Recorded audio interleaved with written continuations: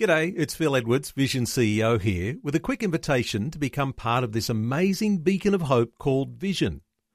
Together we can put our love into action to help people of all kinds build or rebuild their lives on the truth of God. Please consider the part you can play during our upcoming Visionathon appeal, remembering that it's your support that makes Vision possible, including this podcast. Audio on demand from Vision Christian Media. It's Jesus' way of saying that the beginning of discovering your gift is your willingness to jump in where there's a great need and serve. Now, most of us will not discover our spiritual gift until we take the initial step of simple service, finding a need that exists and stepping in, even if we don't know if our spiritual gift matches it. And by the process of elimination, sooner or later, you will actually discover what your true gifting is. Today with Jeff Vines, pastor, apologist, and Bible teacher.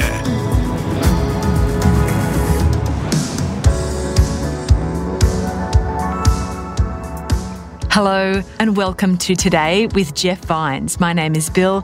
Thanks for joining me. In this episode, we continue in the series Everyday Heroes. Last time, Pastor Jeff started a message on discovering our spiritual gifts. He wants us to know we have been created by the designer of the universe, and he's motivating us to discover our spiritual gifts so we live a life with purpose. Here's Pastor Jeff with the rest of this message, and if you'd like, you can find the whole series on your podcast app. Just search for Today with Jeff Vines.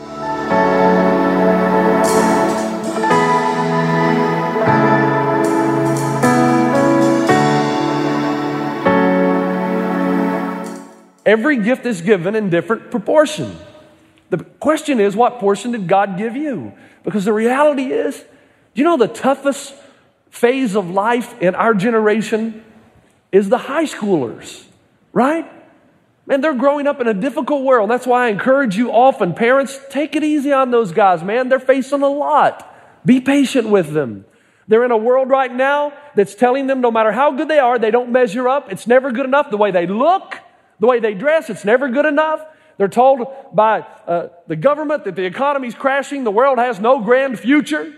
And then they go to school and they're bullied, they're not encouraged, they're discouraged, and just one day after the next, they feel they don't measure up. But the reality is, there are some of you in this room who had a horrible high school life. Man, you were bullied, you were scholastically challenged, you had a home life that did not encourage you. Do you understand? Pastor Dane talked to us last week about our shape, and he said that your life experiences, God allows them to occur in your life to further equip you for great ministry and playing your role in the universe. So if you were that kind of person, look, I'm not. I lived much a sheltered life. I've admitted that. I had almost a perfect home life. But a lot of you did not. And God has allowed you to experience that to shape you and to form you. The grand designer has been at work so that now you know how to make it through those difficult times, and you can get involved in the lives of our high schoolers right here in this congregation and perhaps even save their lives. God wants you to have your Bible and your life, and that's enough training for you to be a teacher to these high schoolers. But somewhere along the line, you will understand that God wants to take all your life experiences, inject them with the power and wisdom of the Holy Spirit to change the life of these teenagers in this place. Now, by the way, the different measures of the same gift also applies to the gift of service or helps. When we lived in Savannah, my wife, I remember she walked into our living room in Savannah and she said, Jeff, and she gave these horrible words to me. She said, I need some shelves out in the storage room. Now, folks, telling me that she needs some shelves built in the storage room is like me walking up to you 5 minutes before the service starts and saying, you know what, I've lost my voice, but do you preach tonight? Because I don't know what I'm doing. Folks, I can't even change the oil in my car. You have to understand, God gifted me in a certain area, and there's a whole lot of other areas I just don't have expertise in. The thought of taking a hammer and driving a nail is a scary thought to me. And I've wounded myself many, many times. And so I go out in the storage shed and I'm just looking. Yes, I know a lot of women right now. Boy, I'm glad I'm not married to you, pal. Listen, you're right. You're glad. And so I went out there and I stood in this place I don't know what I'm going to do. I'm just shaking my head. I don't even know where to start. My 12-year-old son, Delaney, comes out there. He says, "What's wrong, Dad?" I said, "Son, your mother asked me to build some shelves. Man, I don't even know what to do." His eyes lit up. He went away. About 5 minutes later, I'm still standing there, just kind of in a daze. He comes back. He's got a pencil behind his ear, measuring tape, his tool belt on. He starts drawing lines, measuring. He says, "Dad, try to stand over there and get out of the way if you would." And then every couple of minutes, he'd say, "Dad, would you come back over and hold the measuring tape? Dad, would you hold the measuring tape still, please?" And then he measures it out, draws the line. He looks up at me and he says, "Dad, you think you can take me to the hardware store and then maybe to the lumber yard?" "Sure, son, I will." And we get in the Jeep, we go to the hardware store, and of course, the guy in the hardware store walks up, and who's he talk to? "Me. Can I help you, sir?" And I said, "It's actually my son who's going to do the talking." And Delaney says, "Yeah, I need some 2x4s, and I need this, and I need some shelving, I need some bread." Whatever. I can't even say what he wanted. We put it in the car, went to the lumber yard, did the same thing. Got home. Delaney's out there. He's drilling holes, man. He's hammering screws or nails or whatever. He's putting the shelves up. Man, I was so proud of myself. I'm telling you, it was a beautiful thing because Delaney is a Mr. Fix-It with a capital F. That's what he is. But there's some of you in this room, you're a Mr. or Mrs. Fix-It with a small f. Give you some duct tape and you can repair the world. I've seen it in action. You can fix anything, cars and houses and boats. I've even seen fathers braid hair with duct tape because you're a Mr. Fix-It with a small f. Now think about this, capital F, small f, and then, of course, there are those who got an F in shop and woodworking, and we've never looked back after high school. But do you know what you can do with that gift? That is a gift from God. He didn't get that from me, nor his mother. It's from God. And you can go with us in the fall to Zimbabwe, and you can get that caulking out, and you can patch up the cracks and the holes in the schools. You can help us build a church building with 4 concrete walls and a thatch roof. Man, you can go and bring light into the lives of so many of those children just by working and using your gift. You can help us find a warehouse and repair it. You can help us go into these homes of these single moms and repair these dilapidated dwelling places so they can concentrate on just surviving and having enough money and time with their kids. The things that you can do because of that gift will inspire and transform the lives of others. Follow me just for a moment again. Let's go back to the chessboard. They say that if you don't give your life to Christ by the age of 14, chances are incredibly slim that you ever will. You know that, right? We've got 14 years with him. Now, most of us will not discover our spiritual gift until we take the initial step of simple service, finding a need that exists and stepping in, even if we don't know if our spiritual gift matches it. That's what the pawn on the chessboard is all about. The pawn is not extremely gifted. The purpose for the pawn is to give its life for a grander purpose, to serve, to take something out if it possibly can, but to give itself up. That's what a lot of us need to understand. Before we find our spiritual gift, we jump in somewhere in ministry, and by the process of elimination, sooner or later, you will actually discover what your true gifting is. But you step in and you begin to serve. Now listen to what Jesus said in Mark 9. He took a little child, set him in the midst of them, and when he had taken him in his arms, he said to them, "Whoever receives one of these little children in my name receives me. And whoever receives me receives not me, but him who sent me." It's Jesus' way of saying that the beginning of discovering your gift is your willingness to jump in where there's a great need and serve in a powerful way. And once you do that, well, the journey will begin and you will find your place in the universe. Listen, what you can do for the lives of these children, you say, "Jeff, I can't teach. I can't lead a small group. Children intimidate me." Then you know what? At the very least, you could get on the ground and with these 2-year-olds and read them a Bible story or just talk to them. You know, when Sion was being born, I read a book that said if you whisper into the mother's womb every night, that child may remember some of the things that you talk about or the songs you sing. I mean, I had an incredible experience with that. But let me tell you something.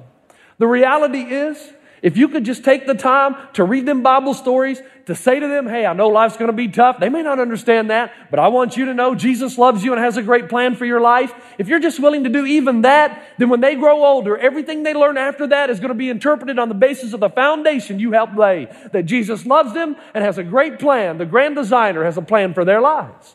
Otherwise, you can borrow my Superman costume. Just wear the Superman costume, show up here every weekend and say, I'm Superman. You know how many children would like to go to Disneyland or like to go to see Santa because of the enormity of the figurehead? What if we had people here that just wore costumes and welcomed the kids? Now, this is the very minute, the very foundational level. Somehow you're involved in their lives to make a difference in their lives, and they'll never forget the change that happens because of your ministry.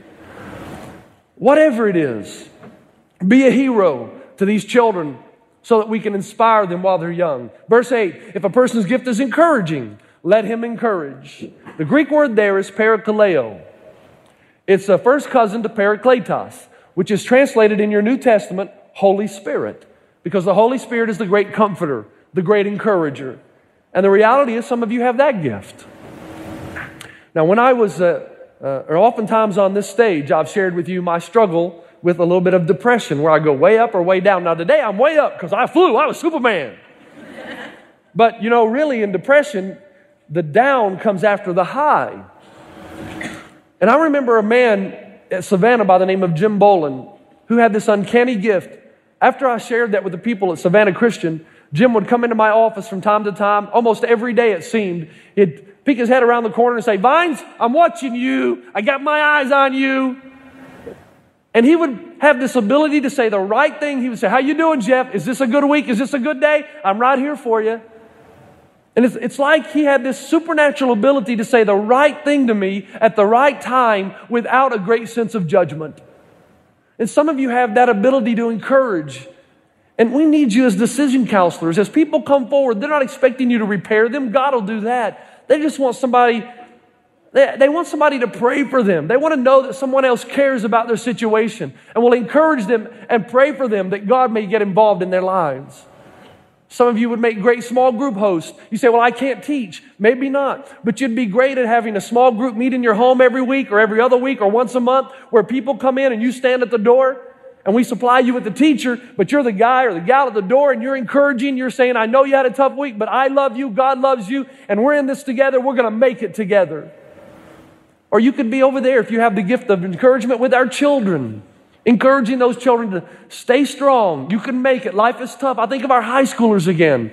How God needs so many of you to invest in their lives, in the junior hires, to encourage them, to tell them it's going to be okay. Life's tough right now. You've forgotten how much pain you can have as a junior high or a high schooler.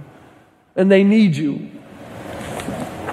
If it's encouragement, let him encourage. Verse 8 continues, if a person's gift is contributing to the needs of others, let him give generously. Now, at this point, somebody says, well, I didn't know giving was a gift.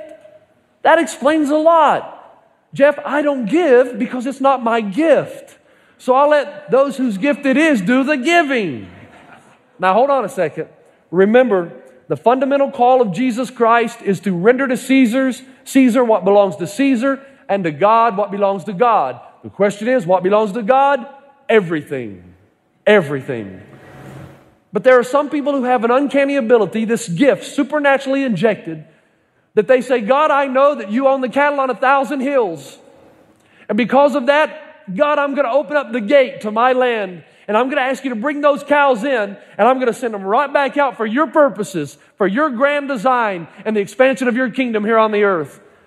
And God trusts them. So God starts sending in the cattle and they keep sending them right out. And then this incredible cycle begins. They start actually trying to outgive God. So they give more away, so God gives them more. Then they give more away and God gives them more. It's an amazing thing.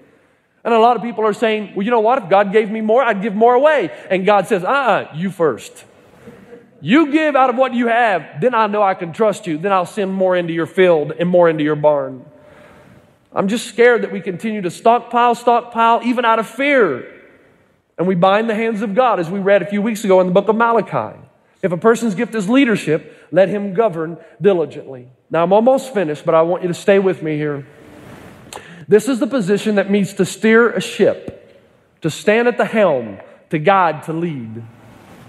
Now, folks, I want you to know that our elders at this church love you. They pray for you during the week. When we had an elders meeting last Tuesday night, I sat around the table with these guys, and they opened my eyes to this truth. There are people, I'm so focused on Zimbabwe and on the San Gabriel Valley and out in our schools, and I'm glad we're doing that. But there are people in our own congregation losing their homes and losing their jobs. I need your help. I need you CEOs out there, you managing directors, those of you who are gifted far above where I'm gifted in this area. I need you to come forward. I need you to email me, and I need you to help me do food drives and clothing drives, and I need you to help me set up something here every weekend where we can help people job search and find them the job that they need so they don't have to worry anymore. I need you. I need your help. Some of you have an incredible gift of leadership and you're using it out there and you're doing a great job. I need you to bring it in here. Look, I'm not proud, believe me. You should know that by now. I know where my limits are. Definitely in some of these leadership areas, there are sharp people in our church. I need you to come forward and help me meet the needs of these people. Please. Look at what the Bible says. Galatians chapter 6, verse 9. Now you understand, and you've probably heard the first part of this verse. It's not going to be on the screen, so I'm going to read it. But pay very close attention to the second part. And let us not grow weary while doing good, for in due season we shall reap if we do not lose heart. Therefore, as we have opportunity, let us do good to all, especially to those who are of the household of faith. In other words, our first responsibility is to each other. Of those who are in the household of faith, we take care of each other. And it is my vision, it's the elders' vision, that nobody in our church loses their job without our help finding the new job. No one loses their house without us coming to their aid somehow. But I need you CEOs and you managing directors and you people who know what you're doing to recruit, to job search, and to find these resources, to come alongside and email our church and say, "Amen, let's meet together and solve this problem." If we can just do that together. My best friend back in Savannah, Georgia, was a man by the name of Mark Spadoni. Mark Spadoni almost single-handedly saved the city of Savannah. They were having trouble getting tourists. They were having trouble occupying hotels or having people occupy their hotels and coming to the city. It was Mark Spadoni's idea to bring a professional golf tournament to start some of the tours through Savannah. He started riverboat racing on the Savannah River. He has brought so much to the city. But in reality, he told me that his greatest passion is none of this.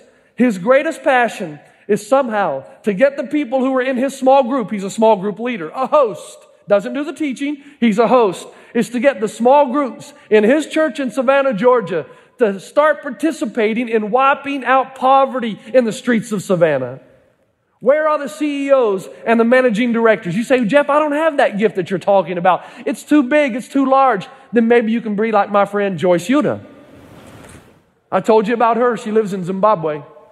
Or she did. I told you the story of how she died and I was by her bed. But when she was alive, she might have been a leader with a small L, because she got it on her heart that she wanted to win all the people on her street to Christ and get them into our church. She got this idea of preparing a meal on Saturday night and inviting her community, her block, over to her home. Now that's a huge deal in Zimbabwe. And people started to come. And she won so many of the people to Christ on her street and brought them to church because of a vision she had. She became a leader with a small L. Let me say it again. What is it in your life that gives you a holy discontent? What are you dissatisfied with? What is it drives you crazy that something's not being done? The tendency is for us to say, "I can't believe my church. It doesn't do this." Do you realize it's the Spirit of God that put that discontent in you? And instead of sniping behind the bushes and saying, "Why don't you? Why doesn't my church?" Realize you are the church. And God may be calling you to lead this endeavor and to conquer that giant. You don't have to wait for us or the elders to give you permission. Go and get it done. Some of you might have the gift of leadership. There are other gifts in the Bible. There's this great gift of Elios, or mercy. If a person's gift is showing mercy, do it cheerfully. Again, that's the Greek word Elios, which means an outward manifestation of pity. This is more than just giving words of encouragement. This is having enough compassion and passion to actually put your hands to work and do something about it. Some of you have that gift. Now follow me. I'm almost done, but these are crucial gifts. You know, when Robin and I were in Africa, we had the opportunity to stay in the home of Kyle and Bonnie Harrison. I've been thinking a lot about them lately. And I didn't realize how blessed we were. We would come home from Africa and Kyle would let me work on the farm. And Bonnie, man, she would cook these incredible breakfasts. By the way, some of you have the gift of cooking. Dana and I would like you to know we have the gift of eating, so we can help you out there. But she would cook, we would eat, and I would work. And on a Sunday, we'd go to church, at their church, and inevitably Kyle Harrison would come up behind me just near the end of the sermon and tap me on the shoulder and say, Jeff, come on. I had no idea. I wish I could have thanked him, but I had no idea what he was doing. He would get in his car. He would invite me. We would go down about a quarter of a mile from the church to a nursing home. And he would take me with him as a young 23-year-old. And we'd go in that nursing home, and it would freak me out. It would. I'd see people slumped over, drool falling off their faces, and people just making noises that had no sense to it at all. But it never intimidated Kyle. He would go into the hospital room, climb up in the bed with these old ladies, and he would hold them and tell them Jesus loves them, and take a cloth and wipe the drool off their faces. And then he would brush their hair and straighten them up and just say that he loved them, room after room after room, because he had the gift of mercy. He had a holy discontent, and he responded to it. Somebody ought to be caring for the underprivileged or those who are hurting. There were two ladies in Lexington, Kentucky that had this holy discontent. They heard about a brothel downtown Lexington, prostitution. And rather than judging, you know what they did? They went down and came up, how can we rescue these ladies out of prostitution? And so they first started just cooking meals and going over and telling the prostitutes, hey, come over, we have a meal for you. Of course, they say, what's the catch? Nothing. We just want to help you. We know your life is tough. Please come over. And by the way, that life of prostitution is more complex than most of us think. It is very difficult to get out once you're in. And so these ladies would cook these great meals, and these young girls would come over and actually eat, say thank you, and go. And then these ladies got another idea. They decided to buy the house that was right beside the brothel. They turned it into a halfway house so that they told the girls, if you come over here, we want to give you a place to live, and we'll feed you and take care of you until such time as you find a job and you're able to stand on your own 2 feet. It was 5, 10, 15, 20, 25 people rescued. It's called the Bruised Reed Ministry because 2 women had the gift of mercy and a holy discontent. What is it in your life that you wish somebody would solve? God is calling you to solve it, to lead the charge, and to show mercy. Now listen, there are 2 things, 2 endeavors. Number 1, you've got to find your spiritual gift. We have 2 people in our church, Malene Hadcock and Eric Champa. Do you know what their spiritual gift is? Helping you find your spiritual gift. Find out what your gifting is. It's so crucial that you do that. It can open your eyes to who God made you to be. The second endeavor is this. I did not learn to swim until I was 17 years old. That's right. Because my mom and dad were afraid of water, and they would never let me go near it. Now that's unfathomable to you who live in California. But I became motivated one day for the same reason most men are motivated to accomplish great things. A girl. That's right. See, it was guys who laughed. They know what I'm talking about. There's no way I was going to let this girl know I didn't know how to swim. So a bunch of my buddies took me over, and I said, man, you guys got to teach me to swim. And we're getting in the baby pool, kicking and doing all this stuff. And finally, my friend said, Jeff, man, there's only one way to learn how to swim. Just dive in the deep end. And your God-given survival skills will take over. I said, there's no way I'm doing that. So they helped me dive in. And I did, and I learned to swim. Okay? Now, here's the reality. You're never going to learn the void in the universe that only you were designed to fill until you just jump in head first. And you start serving because it's the right thing to do. I'm going to ask you to pray that God open your eyes to where you should start serving. I'm asking you to get out of the stands and get onto the playing field. I don't know how many times I can tell you that your joy is directly connected to it. It doesn't seem that way. I'm not sure you believe me. I can promise you, Jesus said, if you lose your life for His purposes, you're going to find it. You're going to find the purpose for your life, and joy is ultimately connected to that. I'm going to ask you to leave when this service is over. Go out there. Discover your gift. Pray that God leads you to the right place and see the ministries that are available. Become aware of what we're doing and ask God to show you your place in the world. What would it be like if everybody in our church used their spiritual gift, that they found it, they used it? What would our church ultimately look like? I want to encourage you, go out. There's so much work that's taking place out there. Go out, find your hole in the universe. Find that place where only you can fill. Find your spiritual gift. God bless you. Have a great weekend. You've been listening to Today with Jeff Vines. Next time, we'll bring you a new message from Pastor Jeff. You can listen to more messages like this Just search for Today with Jeff Vines wherever you get your podcasts. You make me wanna dance and sing with every single breath I breathe. I will bring this offering. You are my wonder, you bring the wonder.